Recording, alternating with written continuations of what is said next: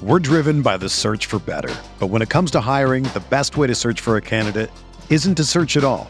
Don't search, match with Indeed. Indeed is your matching and hiring platform with over 350 million global monthly visitors, according to Indeed data, and a matching engine that helps you find quality candidates fast. Ditch the busy work. Use Indeed for scheduling, screening, and messaging so you can connect with candidates faster. Leveraging over 140 million qualifications and preferences every day, Indeed's matching engine is constantly learning from your preferences, so the more you use Indeed, the better it gets.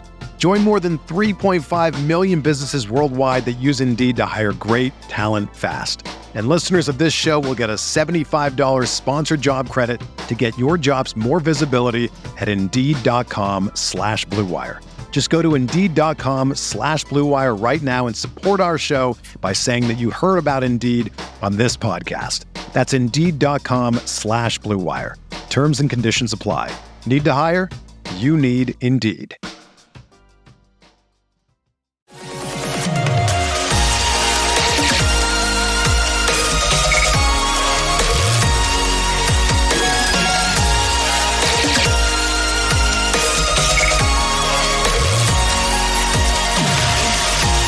And away we go, episode 551 of the Al Galdi podcast. It is Monday, April 17th, 2023, and we this year will have a home playoff game for a football team of Washington, D.C., the XFL team of the nation's capital, the D.C. Defenders. They now are 8-1, a 28-26 overtime win over the Arlington Renegades. Oh, I despise those Arlington Renegades. The game at Audi Field on Sunday afternoon. The Defenders clinching home field advantage in the 2023 XFL playoffs. Now, that is a grander statement than probably the reality warrants. The XFL playoffs only consist of 3 games, 2 division championship games, and then a neutral site championship game. But still, a salute to the Defenders, who, by the way, won this game on Sunday afternoon despite blowing a 26-9 fourth quarter lead. But guess who had an interception for the Defenders on Sunday afternoon? I love this. Former Redskins safety DJ Swearinger. Yes, in case you didn't know, DJ Swearinger is on the Defenders. So too is another former Skins safety, Monte Nicholson. Quite the pair. DJ Swearinger and Monte Nicholson. Perhaps they are reforming the flight marshals on the Defenders. And the defensive coordinator of the Defenders is former Skins assistant head coach in charge of defense, Greg Williams. Never forget, that is Greg with 3 G's. G-R-E-G-G.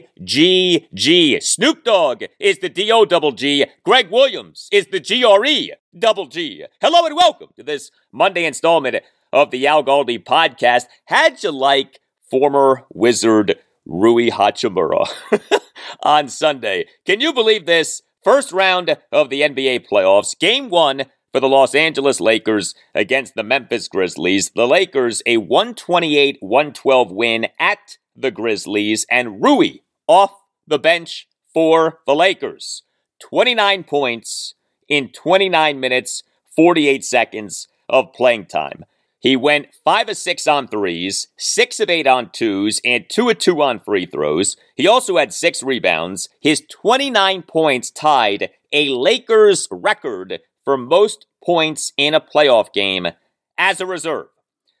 This is the same Rui Hachimura for whom our Wizards got pennies on the dollar.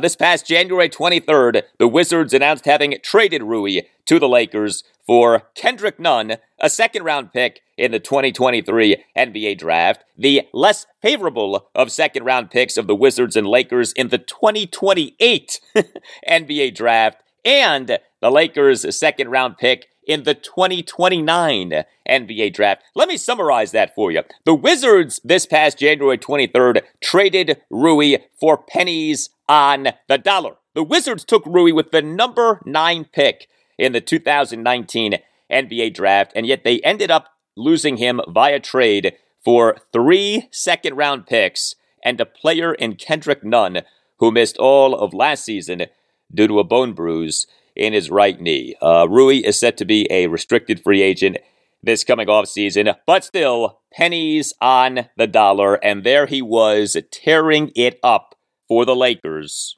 on Sunday in a big playoff win. But hey, did you have a nice weekend? It is hard right now, if you're a Washington, D.C. area sports fan, not to be loving life. How was your first weekend in our new world as Washington, D.C. sports fans with Dan Snyder on his way out as Commanders owner? Although things over the last few days did perhaps get a bit more complicated, there may be a new offer for the Commanders, an offer that far exceeds the offer of $6.05 billion from the Josh Harris Group. Then again, this offer is coming from someone with an extremely checkered business past. Next segment, we'll react to a report from WUSA 9 sports director Darren Haynes on Friday evening of former Duke basketball player and former NBA player Brian Davis having made a $7 billion cash offer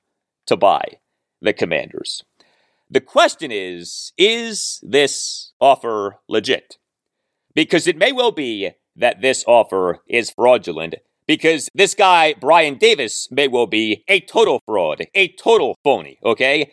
Again, checkered past. How about this tweet from former NFL edge defender and Maryland product, Sean Merriman? Sean Merriman on Sunday night tweeted the following regarding Brian Davis's $7 billion offer for the Commanders. Quote, BS. Brian Davis doesn't have the funds. Tried to get me for $3 million. Took his ass to court and won $4 million. He owes a bunch of athletes money. The other owners will never approve this. End quote. So there you go. Next segment, my thoughts on the Brian Davis offer. I'll also hit on the first public comments from head coach Ron Rivera since last Thursday afternoon's reports that Dan Snyder has agreed on a sale of the Commanders to Josh Harris. And then I'm going to welcome on my good friend Kevin Sheehan, the host of the Kevin Sheehan Show podcast. And we are going to spend a lot of time discussing something that we have long wanted to discuss together, Dan Snyder selling the team. But the focus will be on what now and what's ahead as opposed to what has happened. Honestly, I would like to start moving away from all of the Danny talk as soon as possible. I'm sure that there will be developments that drag us back into talking Danny, but for now, let's focus on the new day that is arriving. So Kevin and I will get into a lot of big picture stuff with the sale of the team, including details from Kevin on what he actually believes the sale price to Josh Harris to be. Not exactly the $6.05 billion that we keep hearing about, but Kevin Sheehan on the show next segment. Also on the show, the rest of your Washington, D.C. area sports weekend, which, oh, by the way, included Peter Laviolette being out as Capitals head coach. Yeah, the Caps now are in the midst of a head coaching search. I will react to Laviolette being out as Caps head coach and take you through key and telling comments from Caps Senior Vice President and General Manager Brian McClellan from Caps Breakdown Day on Saturday. You will hear GM BM address not just Laviolette being out and the team's head coaching search, but also the seasons that were had by winger Alex Ovechkin and centers Evgeny Kuznetsov and Nicholas Backstrom. Some brutal honesty from GM BM on Kuznetsov and Backstrom. I will talk Nationals. They, over the weekend, lost 2 or 3 games to the Cleveland Guardians at Nationals Park, although the final game of the series was a wild and ultimately, to me, really good 7-6 Nats win on Sunday afternoon. The Nats in that game overcame a 6-3 7th-inning deficit. That, to me, was a 2019 Nationals-type victory. And I will get into the Orioles. They, over the weekend, won 2 or 3 games at the Chicago White Sox as the Orioles offense continues to be great and the Orioles starting pitching continues to be bad and the O's continue to have crazy games. The O's in this series had 2 come-from-behind wins and a walk-off loss in 10 innings. Every game for the O's this regular season has been dramatic, or so it feels. You can tweet me at Al Galdi. You can email me, the Al Galdi podcast at yahoo.com. Feedback off the agreement on a sale of the Commanders continues to pour in. Rejoicing off the agreement on a sale of the Commanders continues to pour in. Email from Sakani. Writes Sakani, hello Al, the sale of the Commanders was a great birthday present for me. How do you think that this affects Jason Wright and the coach-centric approach led by Rivera? I think it is too late to make any major changes. The podcast is great as always. Thank you for the email, Sakani, and happy birthday. Ron Rivera is safe as Commanders head coach for this offseason. It would be stunning if the Josh Harris group or the Brian Davis group, bought the team and then fired Ron this deep into the offseason. I mean, the NFL draft is less than 2 weeks away. Heck, the Commanders' offseason program is beginning on Monday, April 17th. So Ron would appear to be safe for this offseason. But come the regular season, all bets are off. And if he has another one of his patented Ron Rivera slow starts, I absolutely could see him being fired during the 2023 season. Don't forget this. Denver Broncos head coach Sean Payton on February 10th revealed that potential Commanders ownership groups had contacted him about possibly becoming the team's head coach. He said this on Mad Dog Sports Radio on Sirius XM. It may well be that one of those groups was the Josh Harris group. So if the Harris group contacted Sean Payton months ago about potentially replacing Ron Rivera, then he absolutely is on a piping hot seat going into the 2023 season. As for the team president, Jason Wright, so to me, him being fired before the start of the 2023 season is in play. That obviously will depend on what new ownership thinks of Jason and how much it faults him specifically for all of the screw-ups that have happened during his tenure as team president. But what also could happen is that new ownership keeps Jason for at least the 2023 season to see like up close and personal how he is and how he does what he does. And then next offseason makes a true decision on him. A big part of the Jason Wright decision, too, will be if new ownership has a replacement in mind. Like, if Josh Harris has someone who Harris very much wants running the team's business operations, and that person is available now, but might not be available, say, 9 months from now, then yeah, we could see Jason get fired before the start of the 2023 season. Email from Jerry. Writes Jerry, I would like to recant what I said in a previous email I sent you about the dragging on of the sale being a Dan Snyder tactic for delaying investigations and getting the owners off his back. It now is clear that the delay of the sale is all about Snyder's sole motivation in everything he does, the almighty dollar. Attempting to drive up an already ridiculously record-setting bid for an NFL franchise is so Dan Snyder. I can't believe I did not come to that conclusion much earlier. I was especially uplifted by your episode with Ambassador Gutman, in which you all discussed the imminent sale and the potential of the Commanders being owned by the Josh Harris Group. The stories the ambassador shared about Mitchell Rails were very inspiring and gave hope to DC fans that what Snyder systematically destroyed during his tenure can be resurrected. An Easter reference for your time at Georgetown Prep. I look forward to the episode in which you actually talk about the sale and future episodes in which you discuss how the new ownership will restore the legacy of the franchise and make it something that DC can be proud of again. Appreciate all you do to keep us all informed on DC sports, and thanks for providing a beacon of hope as we witness the end of the Danny Boy era. Let's begin planning the parade. Thank you for the email, Jerry. Yeah, Howard Gutman, former United States ambassador to Belgium, an outstanding appearance on this podcast on episode 547, a deep dive on DC area billionaire Mitchell Rails, a key part of the Josh Harris Group. I'll say this about Dan Snyder, as annoying as these tactics to drive up the sell price of the team have been, and as transparent as these tactics to drive up the sale price of the team have become, him trying to get every last nickel for the team is within his rights. Like, when you're selling a major asset, you trying to get all that you can for that asset, so long as you're not doing anything illegal, is allowed. But yeah, the tactics now are obvious. I mean, Dan's camp clearly leaked things to the media to try to drive up the price of the team. Do you remember the Forbes report? Forbes this past December 22nd reported that Dan Snyder had received bids for the Commanders that were, quote, well north, end quote, of $7 billion. And we at the time were like, wow, that's incredible. This team is going to go for a record price and then some. And the team still is going for a record price, but not for well north of $7 billion. At least we don't think, right, Brian Davis? But yeah, that Forbes report clearly was fake news. Fox Business Network senior correspondent Charles Gasparino, who by his own admission has received intel from Dan's camp. Gasparino in recent months putting out a number of tweets practically begging Amazon founder Jeff Bezos to get involved in the bidding on the team. I mean, these tactics were obvious. These tactics were transparent, but these tactics are allowed. So good for Danny for making a nice profit on the team, which he in May 1999 bought for $800 million and now is selling for $6.05 billion.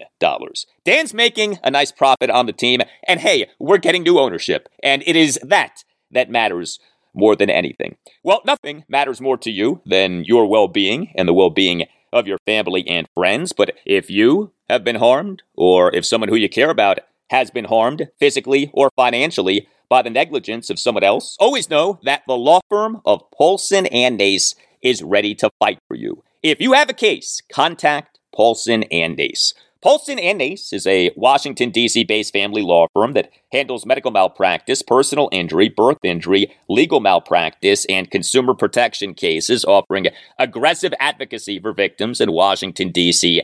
and West Virginia. Call 202-902-7611, and when you call, make sure that you tell Paulson and Nace that Al Galdi sent you. Paulson and Nace treats its clients with respect and dignity, and wants what is best for the firm's clients. Paulson and Nace will treat you, your family, and your situation with the care and expertise that you deserve. Paulson and Nace is excellent at what it does. Paulson and Nace has recovered millions of dollars for the sick and injured. Heck, this past July, Paulson and Nace won a case for which the United States government must pay nearly $1.8 million. Paulson and Nace took on the U.S. government and won. If you have a case, contact Paulson and Nace. If you feel that you've been wronged, if you think that you've been wronged but aren't sure, call Paulson and Nace and schedule a no-obligation appointment. Call 202-902-7611. That's 202-902-7611. And when you call, tell Paulson and Nace that Al Galdi sent you. You can also visit PaulsonandNace.com. That's PaulsonandNace.com. And don't forget to tell Paulson and Nace that Al Galdi sent you. Paulson and Nace. When tragedy happens, let the family of Paulson and Nace take care of your family.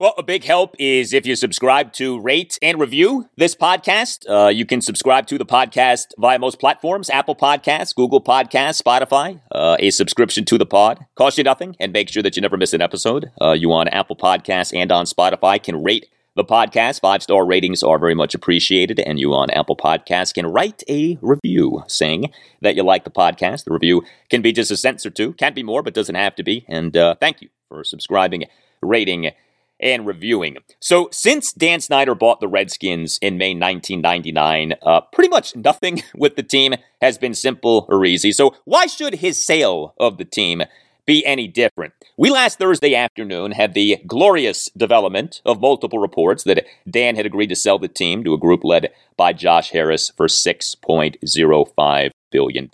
But the reports did say that the agreement was not exclusive and was not signed, meaning that another bidder still could buy the Commanders. Well, we then on Friday evening got a report from a friend of this podcast, WUSA 9 sports director Darren Haynes, who said that Brian Davis has made a $7 billion cash offer to buy the Commanders. Brian Davis, former Duke basketball player, former NBA player. He's from the Washington, D.C. area. Davis went to Bladensburg High School in Bladensburg, Maryland. As you may recall, the Sports Junkies on 106.7 The Fan on March 27th reported that Brian Davis had put together a group to buy the Commanders with an official offer, a cash offer of $7 billion. But we since then had heard nothing about Brian Davis buying the Commanders until this report from Darren Haynes on Friday evening. Haynes reported that Davis's offer to buy the Commanders was made on March 21st. Haynes reported that Davis has the $7 billion ready to go, that he is offering to pay the first $1 billion to Dan Snyder within 24 hours and then $6 billion within 7 days. And Haynes reported that Davis is willing to indemnify Dan Snyder as a condition of Davis's offer, meaning that Davis is willing to take on any legal liability related to Dan and ongoing investigations. All of this sounds almost too good to be true for Danny Boy. Now, I'm not trying to knock Darren Haynes. Like I said, he's a friend of this podcast. He was on the podcast just a few weeks ago, episode 540, talking at length about the sale of the Commanders. But Brian Davis has a very sketchy history. Davis and former Duke teammate and former Wizards player Kristen Leitner, they in the mid-1990s formed Blue Devil Ventures. But the company had a few problems and faced multiple lawsuits, including, get this, Leitner himself suing the company. Yes, his own company for $10 million at one point. Also, how about this? A group led by Brian Davis and Kristen Leitner in October 2006 reached an agreement to buy 70% of the NBA's Memphis Grizzlies. But the group in January 2007 missed the deadline to produce sufficient funding, and thus the group's deal to buy the Grizzlies fell through. So yeah, Brian Davis claiming to have money, he ended up not having to buy a major pro sports team. That has happened before. There is a lot out there about Brian Davis's business dealings. Just do a Google search and you'll find plenty of material. I don't know how legit his $7 billion offer for the Commanders is. I do know this. The guy's business history is sketchy and shady. And just going off that, he to me comes off more as a con man than he does as a contender to buy the Commanders. But we shall see, okay? You never know. In the meantime, we have the first public words from Commanders head coach Ron Rivera since the news on Thursday afternoon that Dan Snyder has agreed to sell the team to a group led by Josh Harris for $6.05 billion. Ron spoke to USA Today Sports NFL columnist Jared Bell for a piece that came out on Friday afternoon. Quote, "It really seemed like a load was lifted because everybody was on pins and needles for the last couple of months.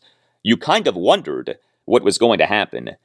End quote. By the way, Ron Rivera and Commanders general manager Martin Mayhew are expected to do a joint pre-NFL draft press conference this Thursday. The first round of the 2023 NFL draft is the following Thursday night, April 27th. Well, regardless of who is buying the Commanders, and I do still believe that the who is Josh Harris, but regardless of who is buying the Commanders, the team is being sold. Of that, there is no more doubt. The dream is a reality. Dan Snyder is selling the team.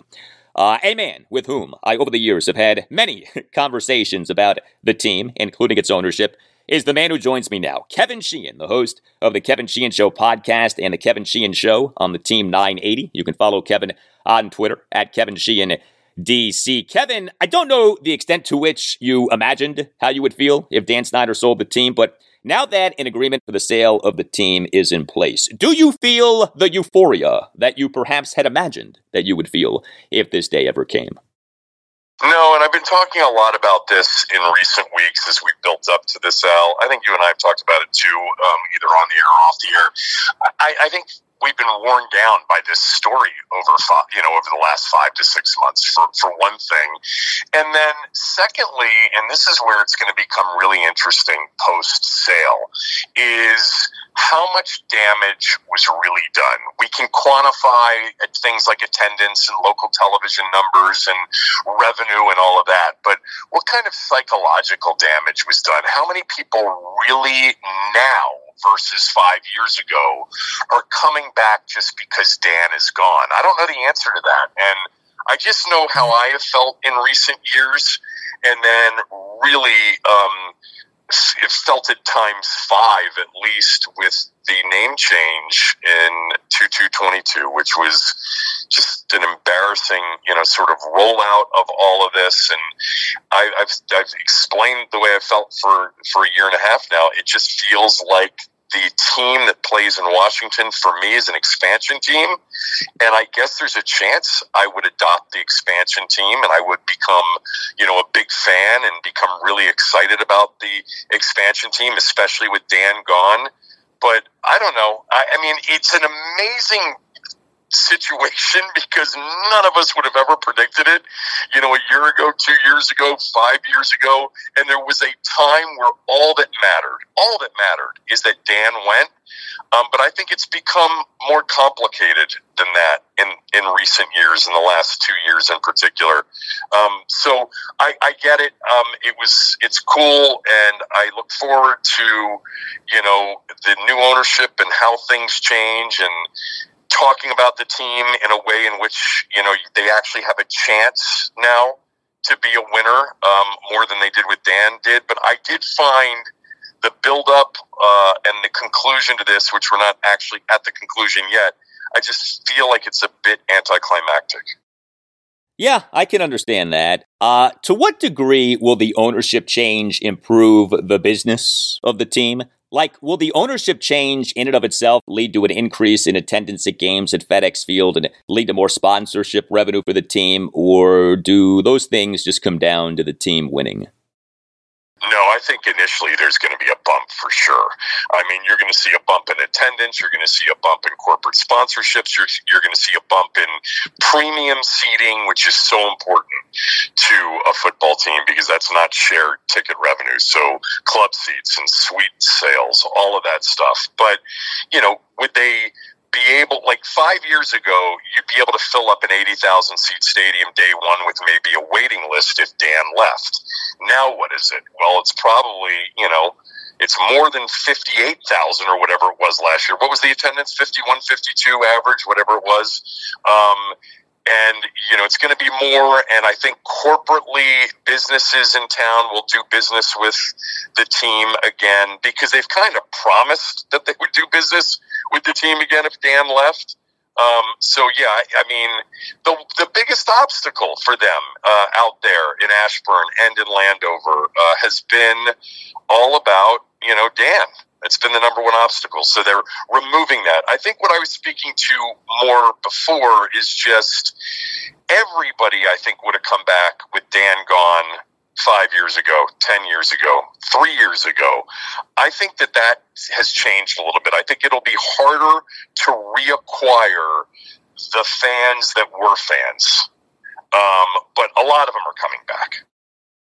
The head coach of our Commanders, and what is a coach-centric approach, Ron Rivera, he would seem to be safe at least until the 2023 season gets going, only because we're already pretty deep into the offseason. But what about the team president, Jason Wright? Do you think that we could see Jason get fired before the start of next season?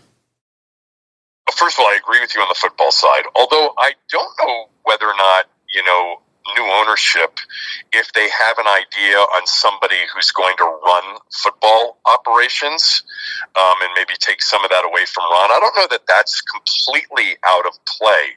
The coaching staff, the players, big, roster moves, I think it's too late for that. As far as the business side and Jason Wright, you got to think that Josh Harris, who owns multiple sports franchises, has people close to him that he wants to put into this organization to run the business side. A CFO, a head of sales, a head of, this and that on the business side. And that, unless I would imagine that Jason Wright has to be re-interviewed to stay, that everybody on that side of the business would have to be, essentially pass the muster of new ownership to stay. And look, I mean, part of their challenge has been Dan, and they can make the case that now that Dan's gone, well, look what we can do, and we've set up the operation to take advantage of the day that Dan left, and we've got better practices in place, and we have better people in place.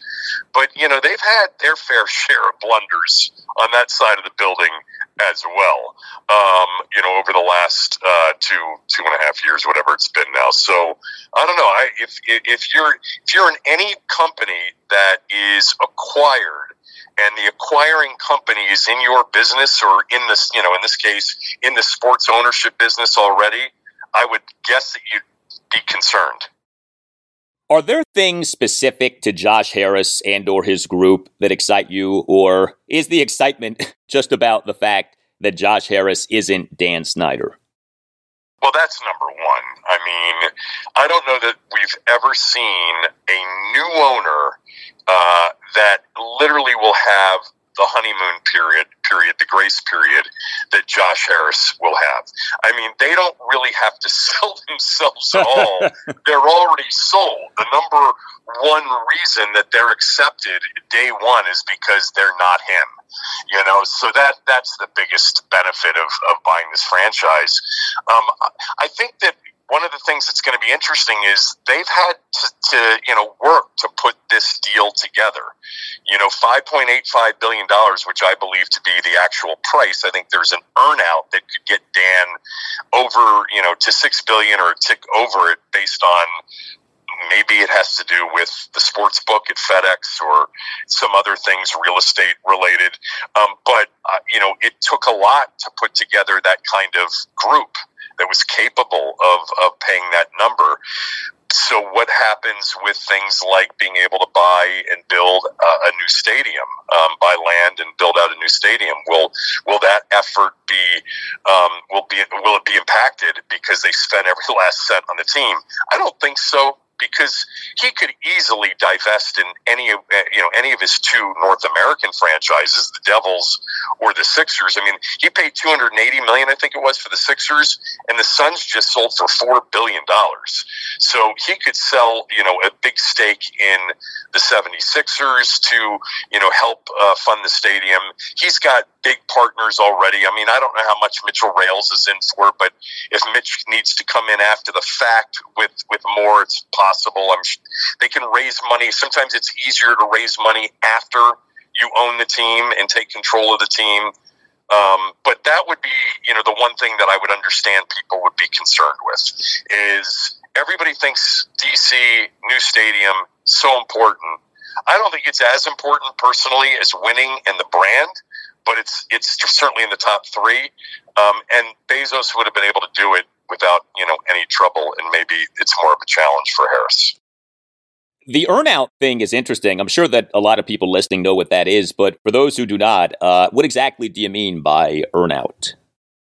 Well, I mean, what I was told, a while ago, and then it was reiterated to me early to mid this week, is that the price that the Harris Group, the bid is $5.85 billion. Snyder wants $6 billion, so they created kind of on the back end some sort of earnout where they might pay Dan another $150 million or a little bit more than that if certain things happen in the business over the next couple of years, beyond what was expected. I think that's essentially it, and it may tie into the sports book at FedEx Field or some of the real estate that they'll be acquiring as part of the deal, or maybe some of the real estate that they're not acquiring as part of the deal. But I've been told so many times by people that are really close to the Harris bid that $5.85 billion was the number. And by the way, I don't think anybody was comfortable with that number.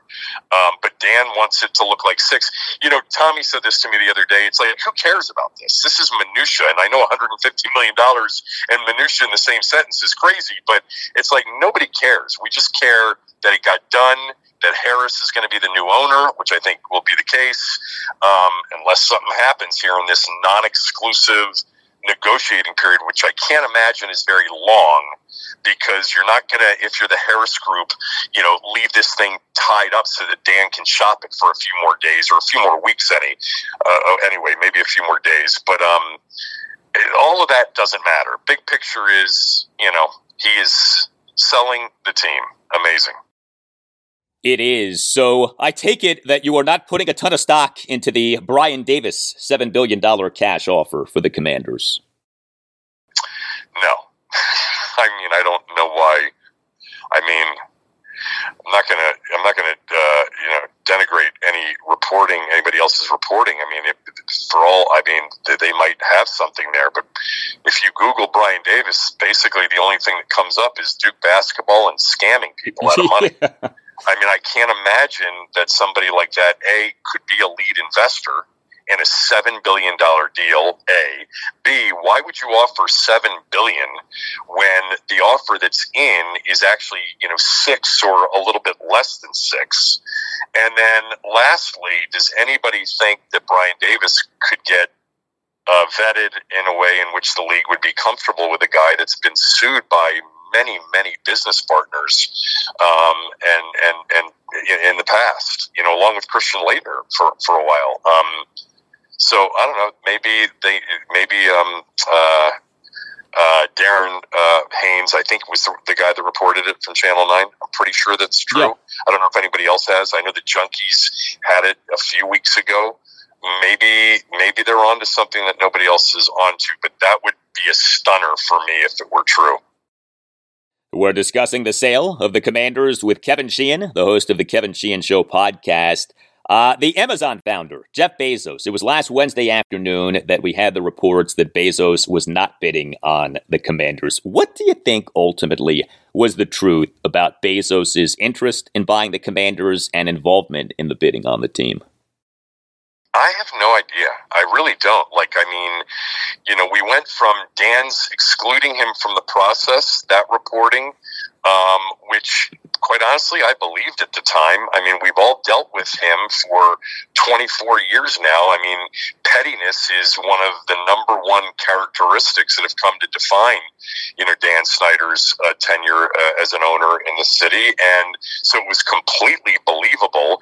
And then when he wasn't getting the, perceived $6 to $7 billion offer, and people weren't rushing to bid on this team, and people were, getting a load of the financials and essentially saying, we're not going to spend our time on this for this price. Then all of a sudden Bezos came back in as part of the thing. I don't know, Al. I really don't know. Seattle purchasing the Seahawks is a better purchase. You've got a stadium and you've got a fan base, and it's more his hometown than DC is. So maybe he's just waiting on that. Maybe it's that the league owners have a problem with, a true business partner and one of their biggest business partners also owning a team. Maybe they don't want somebody that's, exponentially wealthier than all of basically everybody combined is. I don't know what the reason for it is. Maybe we'll find out. Maybe we won't. I mean, I don't know if you had this guy, Teddy Scheifler, on your show or not. I had him on a couple of times. Yeah. From Puck News. Did you have him on? Yeah. So, I mean, he seemed pretty credible. In addition to being a good guest, which is always the most important thing. So I love when people say, man, that guy didn't know anything, Sheehan. I'm like, yeah, but he sounded great. Didn't he sound convincing? Because really, at the end of the day, man, that's what you want. No, you want accuracy, of course. But it sounds like he really did have some Bezos, sourcing. And I think he was the one that broke the information related to Bezos being out. The question is, how in was he? I don't know. And he doesn't seem to know that either. Scheifler, he was interested, but how deeply interested was he? I have no idea. I don't know what the answer to that is. It was the great mystery in this process of the sale. I had on the podcast another Jeff Bezos guest, Brad Stone, who wrote 2 books about Jeff Bezos, knows him and Amazon and that whole story exceptionally well. He didn't know. Bezos, at least in this sale process, really did operate in secrecy.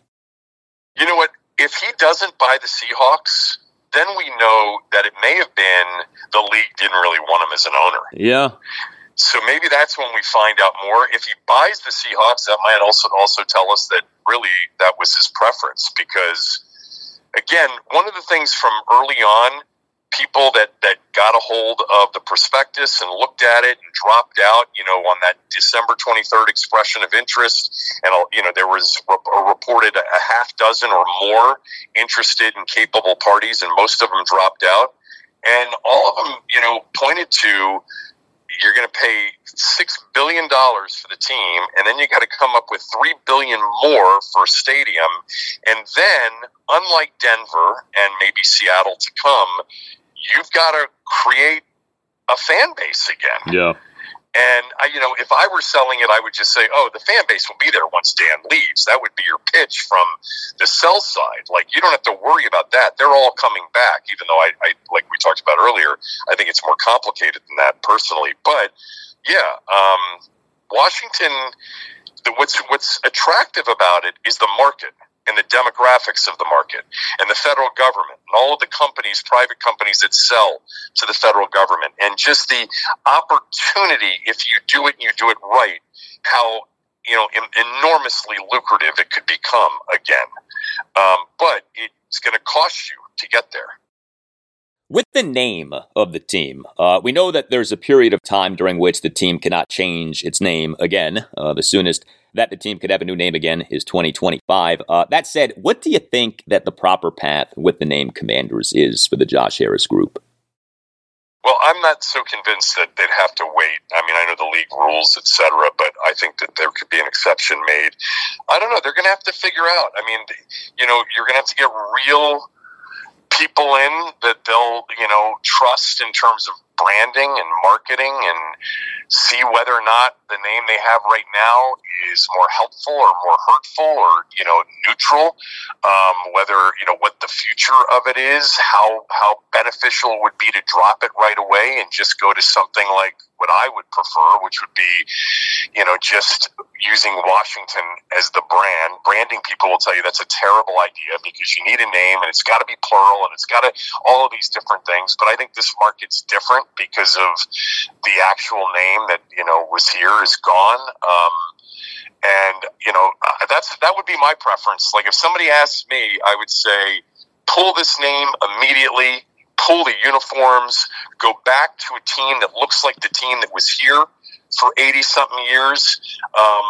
If you want to focus on a new name, I guess you can look at that. But I would use Washington, and I would brand it around Washington, and I would look at the soccer model where there are nicknames that evolve and develop around, Barcelona and Man U and all of the, Premier League teams. And if we had Washington and we had the uniforms back, people would call them the Skins, they would call them the Hogs, they would, whatever. Yeah, I mean, that's what I would prefer, but I don't know that I'm right about that, because they may look at the landscape and say, people like Sheehan, they're either coming back or they're not coming back. And we can't give them Redskins, so it doesn't matter because that's gone. You can't put that horse back in the barn. And maybe the target for them will be what I always refer to as kind of like the independent fan or the independent voter. Like the person that's in their teens and their 20s and they've never been Washington football fans, but they love football and they're there for the taking right now. And maybe it's got to be, maybe Commanders works. Maybe the new uniforms work. Maybe there's a different name that would work. But maybe that's really that should be their business plan, is not to try to reacquire all the people that were lost, but to try to target a whole new market. Because our city, Al, is so much different. It's so much younger than it was. And there are a lot of, there's a generation and a half, or maybe just a generation, that's never known a football team that was worthy of following. And maybe that's, those are the people they'll target. I think that's a really smart point. I believe this. Yes, there are former fans of the team who will not be back no matter what, but there also are plenty, maybe even many, maybe even a majority of former fans of the team who will be back if the team becomes good again, whether those fans think that they'll be back or not. I mean, in sports, as is the case in life, right? People vow many things, but people don't always do or stand by those things. And I just have a hard time believing that in this NFL-obsessed culture, if the NFL team of the Washington, D.C. area gets really good again, that a lot of former fans of the team won't be fans again. You might be right, and I always think about it from my perspective, because I think I can identify with the fans that really feel like this was in their past, and it's sad that it's gone, but they have learned to live without it, and to live without it being a significant part of their life. And I don't know, maybe they're competing for a Super Bowl next year, or within a couple of years. Maybe you're right, and that'll all change. I have no idea. I think that's the fascinating part of what's to come. Is now winning is actually a possibility where it really wasn't on a sustained basis with such incompetent ownership and incompetent management. So we'll see. I purposely have not asked you a lot about Dan Snyder because I think that we all have Dan fatigue, but there may be great irony with this sale in that for all of the controversies and scandals and investigations, what ultimately has compelled Dan to sell the team, off it having been said many times that he would never sell the team, may just be a cash flow problem for him. And that, more than anything, is the driving force behind this sale. What do you view as the number one reason for Dan deciding to sell the team? I think there's a tie for number one. I think it's what you said. I think that that there were business reasons. I think there were family and personal reasons. I think, he had finally come to realize after all of these years just how despised he was, not only in his own market, but by every other owner in the league. I mean, they viewed him at one point as, a significant earner, and now he's in the bottom rung of earners. I mean, that is a hit to, an ego. I mean, for a guy that expanded the stadium to 90,000 and was charging for everything, and people were paying whatever it was he was charging, and they were always a big story in the off season. And now, in recent years, he's become literally one of the worst earners in the league. And I don't, we've all talked about this. Maybe the single biggest flaw was like this narcissistic inability to ever look in the mirror and say, oh my God, it's me. I have something to do with this, which he was never able to do. It was always somebody else's fault. But I think up until a few years ago, I don't think he even realized. I think he was so off the grid with the fan base. And the only time he immersed himself in the fan base were these, Harvest Fest and draft day parties and road game parties, which you and me and Doc and everybody always understood and always tried to tell them, this is not reflective. These people, it's the same people. Haven't you seen it's the same group of people that show up to these things? You're losing your fan base. It's eroding. And they never saw it. They never would even admit, even the people that were there would never admit that Dan was the problem. They thought we were out to get him, the whole thing. But I think there has clearly been, in recent years, an understanding that, the market's going to be really difficult to make work as long as he's there. And I think it took a toll on the family for many, many years, and he ignored it, perhaps. But I think that, that was a part of it. I think it's a lot of, it's financial, it's personal, it's professional in terms of, how he was viewed by other owners and by the commissioner, and there was a lot of pressure, I'm sure, from all of them and Jerry and everybody else. Dan, it's just never going to work with you there. But this guy was a fighter. I mean, the one thing that I would say about him, he is more fight than flight. He fought everything from the name to all of these allegations, which I think a lot of them, will ultimately prove to be not directly, attributable to him. I think that he felt like his reputation as a person, like the whole toxic workplace, all the accusations. He's the reason. I mean, he hired these people. He fostered that environment, but a lot of the personal allegations against him, I think he really felt like they were false, and he wanted to fight him, whether it was Tiffany Johnston. Certainly, he had it out for Dwight Schrute and the whole India media, campaign against him in July of 2020 with the Jeffrey Epstein stuff. And he probably has good reason to have been pissed off at a lot of that stuff. It's funny hearing you reference Harvest Fest. The kicker to that has always been this. The name of the event actually is Harvest Feast. The reason that people say Harvest Fest is because that's what Bruce Allen called the event. The president of the team botched the name of the event. I just have always found that to be like a perfect snapshot of the team's dysfunction with Dan Snyder as owner, and this idea that, the team's left hand doesn't know what the right hand is doing. You remember some of these conversations, it's like, guys, first of all, how they always felt we were out to get them, the station, and we want you to win. It would be better for us if you won. And oh, by the way, everybody that hosts the show on this station is either a lifelong fan, born and raised, or a former player. Yeah. But, they didn't see for a while the loss of fans, and they would bathe themselves in these little events. And, I've always felt, and I think we've talked about this before, but I've always felt that people who are fans of this team that lived here lost interest long before people who lived out of the market. And I think it's because you weren't living the day-to-day, and there's a certain flag-flying thing when you live in a different city, and it's like you want to represent, and I'm a Redskins fan, I'm a Wizards fan, and you stick with it longer if you live in L.A. and you've been a Redskins fan your whole life than if you live, in Landover. And so when they would go on the road, these parties, for a road game, and they'd be like, we're just as popular as ever before. But they saw the financials. They knew that it was dwindling.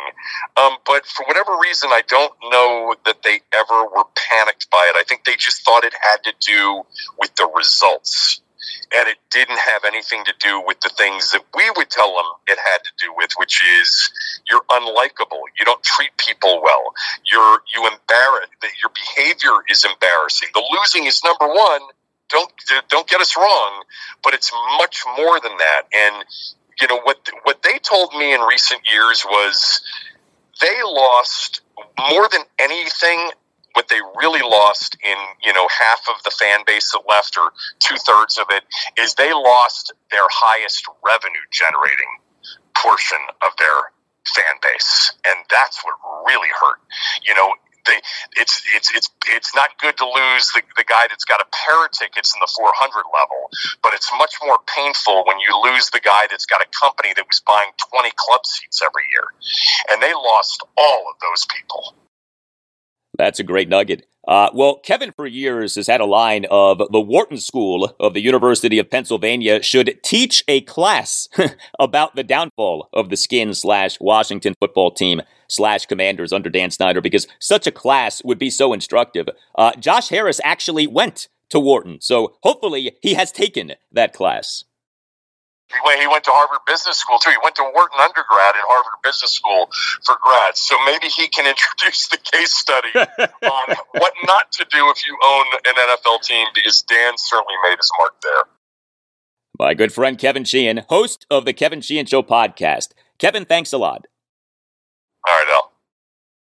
All right, always great to have Kevin on the show. New ownership for the Commanders, of course, is massive news. No podcast or show covers the Commanders like this podcast does, and so now is a great time to advertise on the podcast. We'd love to have you. Advertising your business or practice on the pod will grow your business or practice and make you more money, and won't cost you that much. Podcast advertising is affordable, and most importantly, podcast advertising works. Email us. See what we can do for you. The email address is the Al Galdi Podcast at yahoo.com.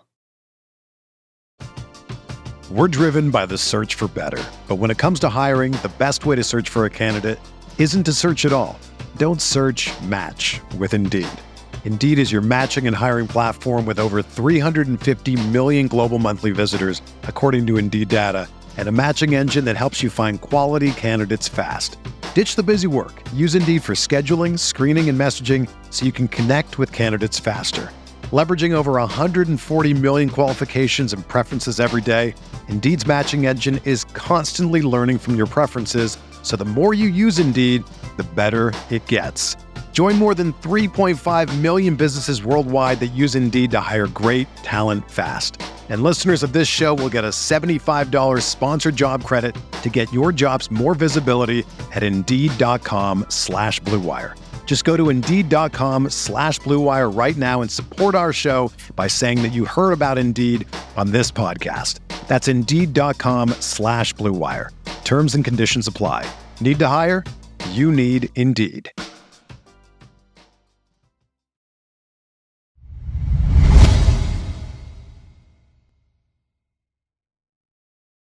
Well, it was last Thursday night that the Capitals' disappointing 2022-2023 season ended. It then was on Friday in the 5 p.m. hour that we learned that Peter Laviolette was out as Caps head coach. Boy, that did not take long. The Caps on Friday announced that the team and head coach Peter Laviolette had, quote, mutually agreed to part ways, end quote. Laviolette's contract as Caps head coach was set to expire on June 30th. The Caps picked quite the time to announce that Peter Laviolette was out as head coach. I got such a kick out of this. The Caps made this announcement right around 5:15 p.m. Eastern on Friday. So this was a classic late Friday news dump. And the announcement came, of course, on the day after we had multiple reports of Dan Snyder having reached an agreement to sell the Commanders to Josh Harris. So Washington, D.C. area sports fans weren't exactly locked in on the Caps at the time of this announcement. You talk about trying to bury ugly news. This was it. So the Caps hired Peter Laviolette as head coach on September 15th, 2020. He ended up being their head coach for 3 seasons. The Caps made the Stanley Cup playoffs in each of Laviolette's first 2 seasons as Caps head coach, but they were eliminated in the first round in each postseason. The Caps this season missed the Stanley Cup playoffs for the first time in 9 seasons, and the Caps with Laviolette as head coach got progressively worse in points percentage each regular season. However, the Caps in each of Laviolette's final 2 seasons as the team's head coach did get hit rather hard by injury. Peter Laviolette did not do a terrible job as Caps head coach, but he didn't do a great job. And the 2 first-round postseason exits combined with this season being a non-playoff season, combined with the Caps not having done a particularly good job of developing younger players, have Laviolette out as the team's head coach. I do believe this, however. The Caps this season did get hammered by injury. And had the team been healthier, it would have been better. And we might not be talking about Laviolette being out as head coach, but he is out. Saturday was breakdown day, a day of season-ending sessions with reporters for an NHL team shortly after the end of its season. A number of Caps players spoke. So too did Caps Senior Vice President and General Manager Brian McClellan. This was McClellan on Saturday on the process by which Peter Laviolette ended up being out as Caps head coach. Yeah, I think we wanted, or I personally wanted to get through, meetings with the players and coaches and, kind of go back to Ted and Dick and, make some decisions. But, ended up meeting with Lavi yesterday. Had a conversation, and conversation went in a certain direction. We both decided that we'd make changes. And the Ted and Dick to whom Brian McClellan referred are Caps owner Ted Leonsis and Caps president Dick Patrick. That was interesting from McClellan. He said that he met with Peter Laviolette on Friday and that, quote, the conversation went in a certain direction. We both decided that we'd make changes, end quote. Exactly what was said in that conversation to take it in the direction of both guys deciding that Laviolette was done as Caps head coach. So what now for the Caps at head coach? The team's next head coach will be the team's 4th head coach in 7 seasons. The Caps in recent years haven't exactly had extreme stability at the head coaching position, but Barry Trotz, Todd Reardon, and Peter Laviolette are the Caps' last 3 head coaches. Candidates for Caps head coach, at least according to the media, include guys who have never been NHL head coaches. Jeff Halpern, the former Caps center. He's currently an assistant coach for the Tampa Bay Lightning, has been an assistant coach for the Lightning since June 2018. The Lightning has won the Eastern Conference Championship each of the last 3 seasons and won back-to-back Stanley Cup titles in 2020 and 2021. Halpern has come up as a candidate for Caps head coach. Spencer Carberry, he's currently an assistant coach for the Toronto Maple Leafs, has been an assistant coach for the Leafs since July 2021. He was the head coach for the Caps AHL affiliate, the Hershey Bears, from June 2018 to July 2021. Carberry has come up as a candidate for Caps head coach. This is Brian McClellan on Saturday on if he's more open to hiring as Caps head coach someone who has not previously been an NHL head coach, as opposed to the hiring process that led to hiring Peter Laviolette as Caps head coach, as the idea with that process was to get someone who had been an NHL head coach. Yeah, I think we're more open. I think it's, our group's changing. We're trying to get younger. We brought in some younger players. It's going to be different in that, you want a coach that can work with young guys, and we're going to have a veteran group at the top that, kind of needs a veteran coach. So it's going to be challenging to find the right guy for that. Probably a combination of, what we've had would be the ideal candidate. I don't know that we can find it, but we'll do the best we can. Yeah, the Caps are in a tricky spot, trying to retool but not rebuild. Trying to get younger, but also be a playoff team, especially with winger Alex Ovechkin, still a very good player, and chasing Wayne Gretzky's NHL record for career regular season goals. Here was some more from Brian McClellan on Saturday on the Caps' current predicament. Yeah, it's trying to stay competitive while getting younger is going to be challenging, yes. But that's the stage we're at. That's the decision we've made here. We want to finish out a couple careers of important players in our organization, and we want to stay competitive, but we also want to get younger. So it's a challenging position to have all three of those things, but we're going to try. By the way, I love the way that Brian McClellan and so many others in the NHL say the word organization. Organization. Not organization, organization. We want to finish out a couple careers of important players in our organization. Yes, exactly. Well, we know the deal with the Caps. They are very unlikely to engage in a full-fledged rebuild prior to Alex Ovechkin breaking Wayne Gretzky's NHL record for career regular season goals. And by the way, I do think that is going to happen. But Ted Leonsis this past December told ESPN, quote, "To me, a rebuild is when you look the players, the coaches, the fans in the eye and say we're going to be really, really bad. And if we were really, really bad, I don't think Alex would break the record." End quote. This season was Ovechkin's age 37 season, and yet he, for the regular season, finished tied for 9th in the NHL in goals with 42 and finished 12th in the NHL in shots on goal at 294. Ovi still is producing at a high level. This was Brian McClellan on Saturday on Ovechkin's season, and then you'll hear multiple follow-up exchanges with Tom Gallitti of NHL.com and Matthew Paris of the Washington Times. I thought he had a great year. I thought at the end, all the stuff going on, I think, from the break, the All-Star break till, he had that where he was off, then he had his family situation. I think it took him out of his rhythm to the year, and, I think he was working hard to get it back. Had some minor injury stuff that he played through, so I think for him, my perspective on him is that he was frustrated at the end. Do you, in a situation like this, when you're looking at what kind of coach to get, do you seek his opinion on stuff like that? Yeah. We've talked in general about stuff. Yeah, I'm going to communicate with him. Here's what we're thinking, and here's the strengths of the guy coming in. Here's where he might need help. We'll have those discussions. I guess how important is he, in stuff like this? He's a big part of your team. You signed that 5-year contract, and expecting you guys to be competitive, I guess, with this whole thing. Is he, how important is what? Just his opinion about what's going on, or his view of what's going on. I don't know that it's an opinion. It's more of keeping him informed of what the strategy is and what we're thinking, and how do you feel about that? I don't know that he has, I like this guy over this guy. No, yeah. Not like LeBron telling Mac. Yeah, right. Just him being informed it seems to be an important part of it. Yeah.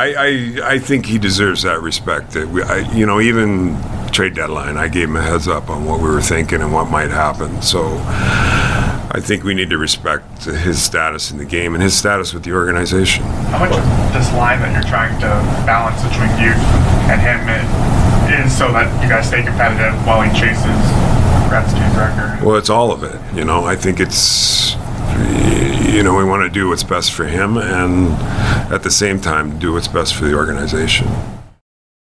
And to me, Alex Ovechkin should be kept informed about what Brian McClellan is doing. Ovechkin shouldn't dictate what McClellan is doing, but there's nothing wrong with an all-time great in Ovi being kept up to date on what McClellan is doing. McClellan on Saturday very much acknowledged that injuries played a massive role in the Caps' disappointing season, and that is true. The Caps this season got ravaged by injury, but the Caps this season also got disappointing seasons from some players, including center Evgeny Kuznetsov. What is going to happen with Kuzi? Kuzi on Saturday, when asked to evaluate his season, gave a no comment. Brian McClellan on Saturday, when asked to evaluate Kuznetsov's season, did comment. Take a listen. McClellan on what he makes of Kuznetsov's season. Probably disappointed in it. I think it wasn't as good as last year. I liked his season last year. He played well. For whatever reason, he never quite found his game. I mean, there were stretches where I thought he played well, but overall, I think he underperformed the season he had last year. All right, so Brian McClellan, pretty blunt about Evgeny Kuznetsov's season, and it was a disappointing season. Now, Kuznetsov for the 2022-2023 regular season did finish number one on the Caps in assists with 43, but he over 81 games totaled just 55 points. Kuznetsov in the 2021-2022 regular season over 79 games had 78 points, and Kuzi for the 2022-2023 regular season finished dead last on the Caps in plus-minus rating at minus 26. Match TV of Russia on March 25th reported that Kuznetsov, via his agent, had requested to be traded, and the request, per the report, was not new, as Kuznetsov had previously asked to be traded. Additionally, Caps insider Tarek El-Bashir of The Athletic, he, in a mailbag column that came out on March 21st, wrote that, quote, Caps decision-makers are disappointed in Kuznetsov's season, end quote, and that, quote, trust is broken, end quote, between the Caps and Kuznetsov. Now, in fairness to old Kuzi, he on March 27th did deny that he had asked to be traded, but as we learned with the Evgeny Kuznetsov cocaine controversy in August and September 2019, Kuzi is not above telling a fib or two. The Caps in July 2017 re-signed Kuznetsov to an 8-year, $62.4 million contract. We all know the deal with Kuzi. He is immensely talented. He, at times, has been extremely productive, but he also has been an inconsistent player. This season was his age 30 season. Trading him this offseason would be trading him at a relatively low value point. You'd like to think that Evgeny Kuznetsov still can be a great player for the Caps, but he certainly did not have a great season, and there may well be tension between him and the organization, between Kuzi and the organization, as Brian McClellan says. Do what's best for the organization. Yes, thank you, Brian. One more thing from McClellan on Saturday. He, at least to me, sounded like he wants, or at least expects, center Nicklas Backstrom to retire. Backstrom missed the first 42 games of the Caps' regular season due to left hip resurfacing surgery that he underwent in Belgium last June 17th. This season was Backstrom's age 35 season. The Caps in January 2020 re-signed Backstrom to a 5-year, $46 million contract extension. He has had problems with the left hip for years. That he came back at all this regular season was a win, but Backstrom over 39 games had just 7 goals and 14 assists, and he finished next to last on the Caps in plus-minus rating at minus 25. Take a listen to this portion of Brian McClellan's session with reporters on Saturday. He did not at all sound optimistic on Nicklas Backstrom. Here you go. Yeah, I mean, I don't... That's a major surgery. I think it's frustrating in that I don't know that it gets. How much better does it get? Right. Because I haven't seen any other players do it and recover and get back to the level that they thought they were at before. So it's I mean, I don't know where that ends up with the off-season training, but it's, you know, I mean, he's going to have to make a decision on his career where he thinks he's at. Yeah. He said he felt like as he went on, he was feeling better and better. Did you see improvement in his game? Yeah, I mean, marginally, yes. I just think it's a tough thing to get through. We don't have experience on observing players that have done it, and I don't know what it could happen in an off season to make it significantly better. So, just so I'm clear here, I mean, is this one of those things where he'll come to camp, you'll kind of see where he's at? And I'm going to have a meeting with him and discuss, you know, how are you feeling physically? What do you think improvements? We'll talk to our strength guys, and we'll make decisions based on that. Yeah, you tell me, did Brian McClellan right there sound optimistic, sound bullish about Nicklas Backstrom? We may well have seen Backstrom's final game as a Capital. The Caps' top two centers for years were Nicklas Backstrom and Evgeny Kuznetsov, but each guy may have played his final game as a Cap.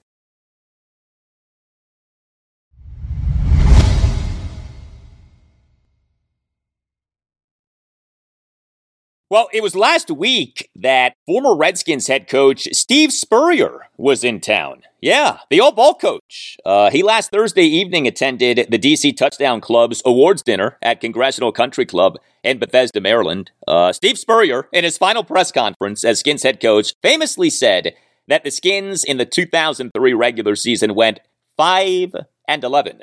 Not very good. Okay, we wound up 5-11. Not very good. Yeah, there you go. 5-11, not very good. Well, the Nationals in their 2023 regular season now are 5-11. They, over the weekend, lost 2 of 3 games against the Cleveland Guardians at Nationals Park. Friday night, a 4-3 loss. Saturday evening, a 6-4 loss in a rain-delayed game. But Sunday afternoon, a 7-6 win in a game in which the Nats overcame a 6-3 7th-inning deficit. Yes. As Nats manager, Davey Martinez likes to say, the boys battled. I'm proud of the boys. Yes, thank you, Davey. The win on Sunday afternoon was a wild win for the Nats. The Nats, who so far this season had been really bad at scoring runs in the latter portions of games, overcame that 6-3 7th-inning deficit. The Nats, for the game, totaled 7 runs, 13 hits, and 3 walks, and the Nats ended up having a bunch of heroes. Jeimer Candelario, he on Sunday afternoon had a big game to cap a big series. He was the Nats' starting third baseman and number 4 batter in all 3 games in the series. Candelario on Sunday afternoon, 4 for 5 with a leadoff homer, an RBI single, and 2 other singles. So he did commit a costly missed catch error in the Guardians' 4-run third, but Candelario over the 3 games in this series, 7 for 14 with a home run, 2 doubles, and 4 singles. Luis Garcia, he was the Nats' starting second baseman and number 5 batter at all 3 games in the series. Garcia on Sunday afternoon, 1 for 4, but the 1 was a 2-run homer and off a lefty. Garcia traditionally has struggled against lefties, but Garcia in an Nats 2-run 7th, a 2-out, 2-run homer to right field off lefty reliever Tim Herron to cut the Nats deficit to 6-5, despite having been down at the count at 1.12. The homer went a projected 430 feet. Per StatCast, Garcia on Friday night got on base 4 times. He went 2 for 2 with a solo homer, a single, and 2 walks. And Garcia on Saturday evening, 2 for 4 with 2 singles. Lane Thomas on Sunday afternoon. He was the Nats' starting right fielder and number 1 batter. He went 2 for 4 with an RBI double, another double, and an RBI sac fly. Thomas in a Nats 1-run first, a leadoff double to left field. Thomas in a Nats 1-run second, a 2-out opposite field RBI double to the right center field gap for a 2-0 Nats lead. And Thomas in the Nats 2-run 8th, a 1-out RBI sac fly to tie the game at 6. And scoring on the play was Stone Garrett, who initially was ruled out, but Davey Martinez successfully and astutely challenged the play, and it was ruled that Guardians catcher Mike Zunino illegally blocked the plate. I mentioned Stone Garrett. He had not played in a single game since his big weekend the previous weekend. So Stone Garrett, the Nats signed him as a free agent this past November. He didn't even make the Nats regular season opening Major League roster. The Nats on April 2nd recalled Garrett from AAA Rochester as the corresponding roster move to placing outfielder Corey Dickerson on the 10-day injured list with a left calf strain. Garrett, over the Nats' final 2 games of a 4-game split at the Colorado Rockies, April 6th through the 10th, went a combined 6 for 10 with a 3-run homer, 2 doubles, a 2-run single, and 2 other singles. But he had not played in a single game since until Sunday afternoon. Garrett was the Nats starting left fielder and number 7 batter, and he went 2 for 4 with a double and a single. And Joey Meneses, so he still has not hit a single home run in this regular season, but he did have 2 hits in each of the final 2 games of this series. All of the hits were singles, but he was the Nats starting DH and number 3 batter in all 3 games in the series. Meneses on Sunday afternoon, 2 for 5 with a big tie-breaking RBI single and another single. Meneses in that Nats 2-run 8th, a 2-out first pitch opposite field RBI single into right field for a 7-6 Nats lead. So a lot of key hits and moments for the Nats offensively in the team's win on Sunday afternoon. There was more to the craziness for the Nats on Sunday afternoon than just the craziness with the team's offense. Patrick Corbin actually gave the Nats a halfway decent start. Yeah, imagine that. 4 runs in 6 innings, but only 2 of the 4 runs were earned. He only gave up 5 hits, 3 doubles and 2 singles. He had 4 strikeouts versus no walks. He threw a good number of strikes, 94 pitches, 61 strikes versus 33 balls. He did commit a throwing error. All 4 of the runs off Corbin came in the top of the 3rd, in which he gave up 3 doubles and a single. One of the doubles, by the way, a 2-out full-count RBI double by ex-Nat Josh Bell to left field for a 4-2 Guardians lead. Bell, by the way, had a big series, despite having been struggling big time coming into the series. But Corbin in that Guardians 4-run 3rd also got failed by his defense, resulting in only 2 of the 4 runs being earned. Mike Zunino had a leadoff double to the right center field gap on a high fly ball on which right fielder Lane Thomas came a long way and failed to make a sliding catch, while center fielder Victor Robles, who seemed to have the easier path to the ball, did not attempt to make the catch. Shortstop C.J. Abrams, with a runner on second, committed a fielding error on a grounder by Miles Straw as the ball went off Abrams' glove and up into the air. And third baseman Jeimer Candelario committed a catching error on an attempted pickoff throw from catcher Keibert Ruiz, allowing Miles Straw to score from third for a 3-2 Guardians lead. And then there was the Nats bullpen on Sunday afternoon. So the Nats bullpen had a mixed series. Sunday afternoon sort of captured that. 3 Nats relievers combined to allow 2 runs in 3 innings. But also part of all of that, 2 key defensive plays in the top of the 9th. So Kyle Finnegan tossed a scoreless top of the 9th for the save. The first out of the inning came on a nice sliding forward catch by right fielder Lane Thomas on a first pitch fly ball off the bat of Mike Zunino. And the second out of the inning came on a tremendous running catch by left fielder Alex Call on a fly ball in foul territory, as Call, who had been inserted into the game that inning for defensive purposes, ended up serving his purpose. He crashed into the sidewall while making the catch of a fly ball off the bat of Will Brennan. Also for the Nats bullpen on Sunday afternoon, Mason Thompson, another good outing, a scoreless top of the 8th. Hobie Harris in the top of the 7th did allow 2 runs. So a lot to take in from this Nats win on Sunday afternoon, but the game did result in a win. This was Davey Martinez during his post-game press conference on Sunday afternoon. We've been playing with a lot of energy. Regardless of what the score dictates at the end of the game, these guys, they don't quit. They're playing hard. We got to limit our walks. The walks are really killing us. We got to understand we got to throw strikes. And keep battling. I'm seeing some really, really positive things. Yeah, the Nats' 2 other starting pitchers in the series were Trevor Williams and Chad Kuhl. Williams was pretty good. Kuhl was not so good. Williams in the 4-3 loss to the Guardians on Friday night was solid. 1 run in 5 innings. He gave up just 4 hits, 2 doubles and 2 singles, did issue 2 walks and a hit by pitch, only recorded 2 strikeouts. He, over his 5 innings, also threw a lot of pitches, 95 pitches, but the only run charged to him came on a double play with him out of the game, and one of the doubles that he gave up was a leadoff full count ground rule double by Ahmed Rosario to conclude a 10-pitch plate appearance in that Guardians 1-run sixth on a ball that was misjudged by center fielder Victor Robles and then bounced over the wall. The play should have resulted in and out. Robles did have some defensive issues in this series. I mentioned the Mike Zunino double on Sunday afternoon. Also, Robles in the 6-4 loss to the Guardians on Saturday evening had trouble playing Ahmed Rosario's went-out triple off the center field wall on a 1-2 pitch in a Guardians 2-run fifth. The Nats' starting pitcher in that game on Saturday evening was Chad Cool, but his performance was not cool. It actually was quite bad. 5 runs in 4 2/3 innings. He gave up 7 hits, a homer, a triple, a double, and 4 singles. He issued 3 walks. He recorded just 2 strikeouts. He, over his mere 4 2/3 innings, threw a whopping 96 pitches, just 52 strikes versus 44 balls. Cool in a Guardians 2-run fifth gave up a 1-out 2-run homer by Jose Ramirez on a bomb to right field for a 5-4 Guardians lead. That homer went a projected 420 feet per StatCast. Cool's ERA over 3 starts this regular season is a not-so-cool 8.59. Next up for the Nats, no game on Monday, and then a 2-game series against the Orioles at Nationals Park. Game 1 Tuesday night at 7:05, a starting pitching matchup of Josiah Gray versus Dean Kramer. Game 2 Wednesday night at 7:05, a starting pitching matchup of Mackenzie Gore versus to be determined. As for how the O's did over the weekend,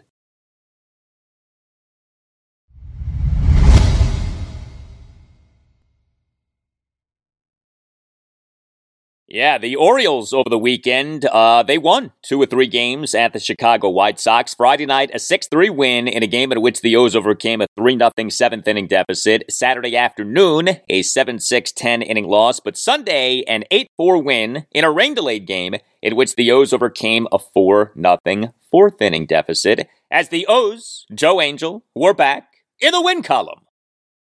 And the Orioles again in the win column.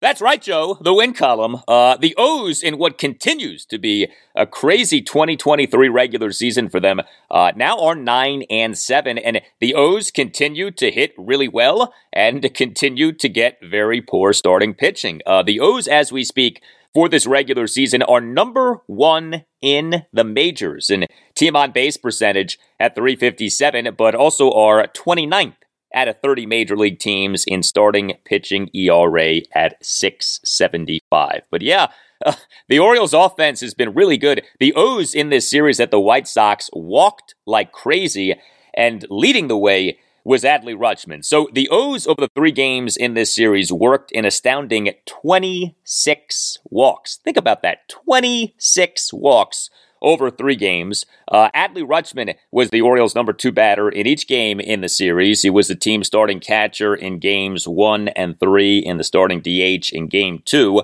He, over the 3 games in the series, went a combined 2 for 10 with a 3-run double, a single, and 7 walks. He in the 6-3 win on Friday night had a 2-out, bases-loaded opposite field 3-run double to the left center field gap on an 0-2 pitch, ended Orioles' 4-run 7th inning. Cedric Mullins had a big series. Mullins was the Orioles' starting center fielder and number 1 batter in each game in the series. He, over the 3 games in the series, 6 for 11 with a triple, a double, 4 singles, 6 walks, and 6 RBI, and went 2 for 2 on stolen bases. Mullins on Sunday, 3 for 5 with a 2-run triple and 2 RBI singles. Jorge Mateo had a big series. He was the Orioles starting shortstop in games 2 and 3. Mateo, over the 3 games in the series, 6 for 8 with a homer, 2 doubles, 3 singles, 2 walks, and 4 RBI, and went 1 for 2 on stolen bases. Mateo on Sunday as the Orioles starting shortstop and number 8 batter, 2 for 3 with a double, a single, and an RBI sac fly, and he went 1 for 1 on stolen bases. The O's for this regular season are 24 for 26 on stolen bases. Heck, even Anthony Santander homered in this series. Santander on Saturday afternoon as the Orioles starting right fielder at number 4 batter, 2 for 5 with a solo homer and a single. He, in an Orioles 3-run 6th, had a leadoff homer to right field to tie the game at 2. This was his first home run in this regular season. Now, Santander has been dealing with back soreness, but, Anthony Santander in the 2022 regular season led the O's with 33 home runs. He had not homered at all in this regular season until his home run on Saturday afternoon, and then Santander on Sunday as the Orioles starting DH and number 4 batter, 1 for 4 with an RBI single. So maybe, hopefully, he's finally getting going, but, even with Anthony Santander overall having been a disappointment, the Orioles still have been elite offensively so far in this regular season. But what really needs to get going for the O's is their starting pitching. The O's on Friday afternoon did announce that they had optioned their top starting pitching acquisition of this past offseason, Cole Irvin, to AAA Norfolk. And then in this series at the White Sox. So Tyler Wells did give the O's their first outing from a starting pitcher of at least 5 innings in 4 games. So Wells in the 6-3 win on Friday night, 3 runs in 5 1/3 innings. But then Kyle Gibson was not good for the first time in 3 starts. Gibson in that 7-6 10-inning loss on Saturday afternoon, 4 runs in 5 1/3 innings. And then Grayson Rodriguez in his 3rd Major League regular season start got off to a horrible start, but then was quite good. So Rodriguez in this 8-4 win on Sunday, 4 runs in 5 innings, but you got to dig deeper than the final line. All 4 of the runs that he allowed came in the bottom of the first, in which he gave up 2 home runs, a single, and 2 walks. Rodriguez, though, ended up retiring 13 of the final 16 batters he faced, and he, in the outing, had 8 strikeouts versus 2 walks, and he threw a lot of strikes, 93 pitches, 63 strikes versus just 30 balls. This was O's manager Brandon Hyde during his post-game session with reporters on Sunday evening on Grayson Rodriguez, who, per MLB Pipeline, is the number 5 prospect in baseball, and you'll hear multiple exchanges here. I'm so happy with how he settled in. Giving up 4 there in the first, it could have really unraveled on him. And I thought he did a great job, him and Adley both, making some adjustments after that first inning. I thought his changeup got really good. And, they were aggressive early on him in the first inning, and then he did a really good job of pitching after that. So, great learning experience. And for him to go 5 innings after that first inning was massive for us. When you look at that first inning, is some of that come down to... I'm looking at the second through the 5th. Right, but when you do, is some of that come down to, rain delay, difficult circumstances just with probably his warm-up and build-up was different? No, I don't think so. I think it was just he wasn't real sharp early, honestly, and that was, just he knows that this is his 3rd start in the big leagues, and so tough conditions today, no doubt, for everybody, and not the easiest day to pitch. It was cold, wet, and but no, I just thought he did a great job of battling and competing after that first inning. You mentioned his changeup. He got 6 of his 8 strikeouts on that pitch. He was throwing it like 50% of the time the last inning or 2. What did you see out of that pitch? How nice was it to see how good it was today? Yeah, well, we've seen that, in some past outings in spring training. Lights out question.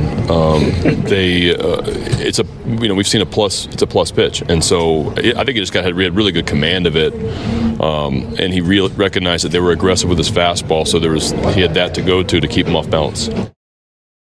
Yeah, Grayson Rodriguez has been mixed over his 3 Major League regular season starts, but like I said, number 5 prospect in baseball per MLB Pipeline. The man who Gray Rod replaced in the Orioles rotation, Kyle Bradish, could be back as soon as Wednesday. The O's on April 5th put Bradish on the 15-day injured list, retroactive to April 4th with a right foot contusion.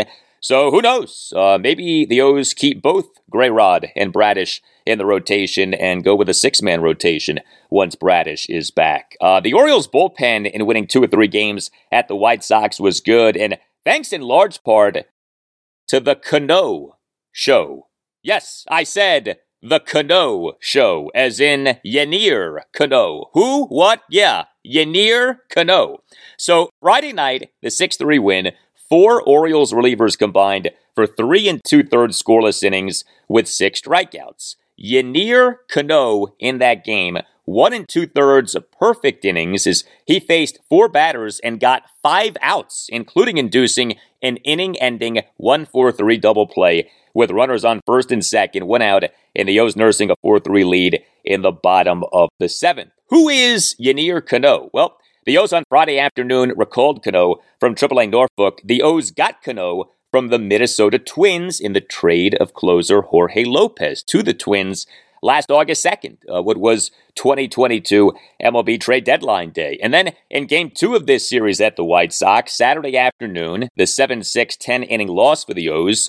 5 Orioles relievers combined to allow 3 runs, 2 earned in 3 2/3 innings, but Yennier Cano in that game, a perfect bottom of the 9th with 2 strikeouts, and he did that in facing the White Sox's numbers 2 through 4 batters. The Cano Show, quite the show over the first 2 games of this series at the White Sox. And then on Sunday, the 8-4 win, 3 Orioles relievers combined for 4 scoreless innings with 5 strikeouts. Austin Voth, a much-needed good outing, a perfect bottom of the 8th with 2 strikeouts, and he did that in facing the White Sox's numbers 2 through 4 batters. Voth, the former National, had allowed a home run in each of his first 5 appearances in this regular season. So, if anyone needed a good outing in terms of Orioles relievers, Austin Voth was that person.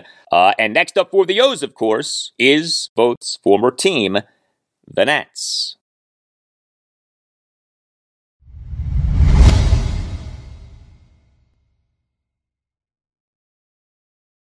And that will do it for you and me for now. Keep the feedback coming. You can tweet me at Al Galdi. You can email me, the Al Galdi podcast at yahoo.com. Tuesday show, episode 552. We'll have plenty for you on the Commanders and more.